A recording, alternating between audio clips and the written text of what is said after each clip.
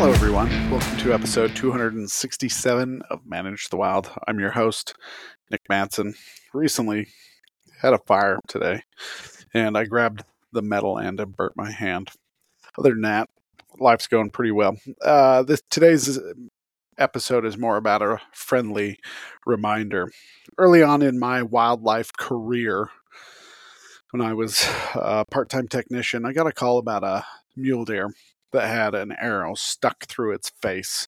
And when I showed up on the scene, it was right in the middle of town in a small urban area. And I got a view of it because it was bedded right out in the open. And it was a mule deer that had an arrow that had pierced its sinuses and went all the way through. And I tried for days to get into a position to be able to capture it, to be able to remove. We tried darting it, but every time we got into an area close to it, to be able to dart it, it would just run off. Law enforcement ended up stepping in and they euthanized it for just out of concern for the animal, the welfare of the animal. It started to deteriorate and it was really struggling. It started to lose a lot of weight and whatnot. So they ended up euthanizing it. But that story kind of stuck with me, that oftentimes we take shots that as hunters maybe we shouldn't. We rush those shots a little bit sometimes in the excitement and the thrill of the hunt. We take those shots that we shouldn't. Well, lately, this winter, I've taken a job where I'm helping feed elk on a feed row.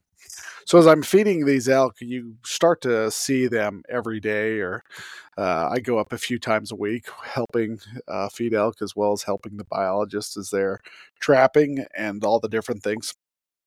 So I see these elk pretty often, and there's something that's starting to show up. It's a common theme. I had to euthanize an elk the other day because it wouldn't stand up. Ultimately, it didn't have any disease, and they really weren't sure why we couldn't get it to stand up, why it was so weak, why it had lost a lot of that muscle mass, especially in the loins. The backbone was sticking up, hips were starting to protrude. But then today, I noticed something. We have four cow elk that are packing a front shoulder, whether it's a right or a left. But it's an indication that they have been shot and wounded. And we have a lot of cow hunts going on.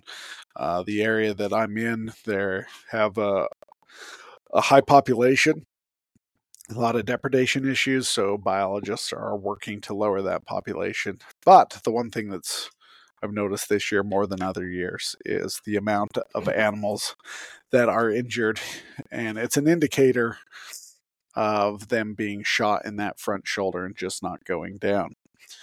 The other day we had a cow elk die in an area, and it took us a couple of days to be able to see it. We didn't notice it in this area until the eagles and things started moving in. What the biologists are concerned about is disease. They want to know if disease are moving in. So ultimately, if we're in an area where they're not really concerned about it, then we would have left it laying there for the eagles, the coyotes, and the other different things that come in feed on those carcasses. But they're looking into making sure we don't have CWD, brucellosis, as well as EHD, blue tongue. That's one of the things that they're concerned that might be popping up in the area. There was reported that some deer had it in the area, and so they're trying to see if it's spreading and if there is some cause for concern. So I went and grabbed the elk, but it smelled. So when I grabbed it, I used the tractor, moved it into an area that the biologist could get to it, dumped it, and left. The biologist sent me a picture asking if I'd shot it. Laying on top of the carcass was a bullet. And ultimately, that cow elk had died from gunshot wound.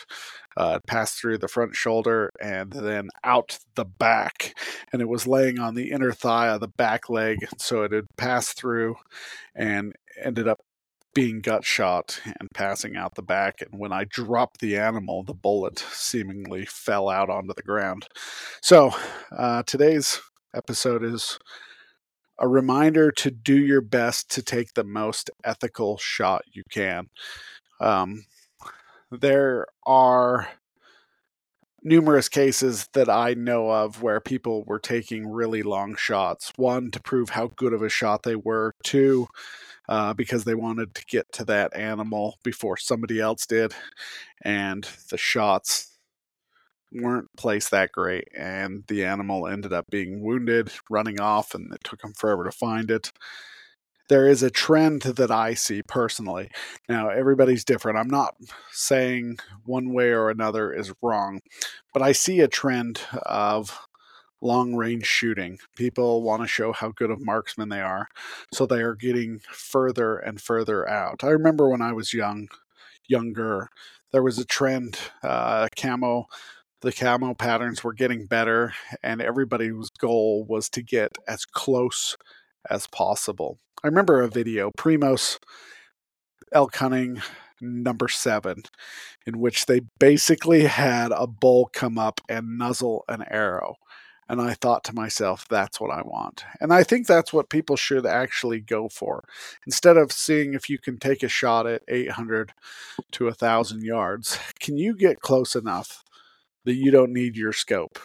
Like that, we shouldn't be using 8x32s. I'm not saying it's wrong, but I'm saying for the ethical well-being of the animal, because as a hunter, we're going to kill the animal. We know that, but we should do the best we can. We should get closer.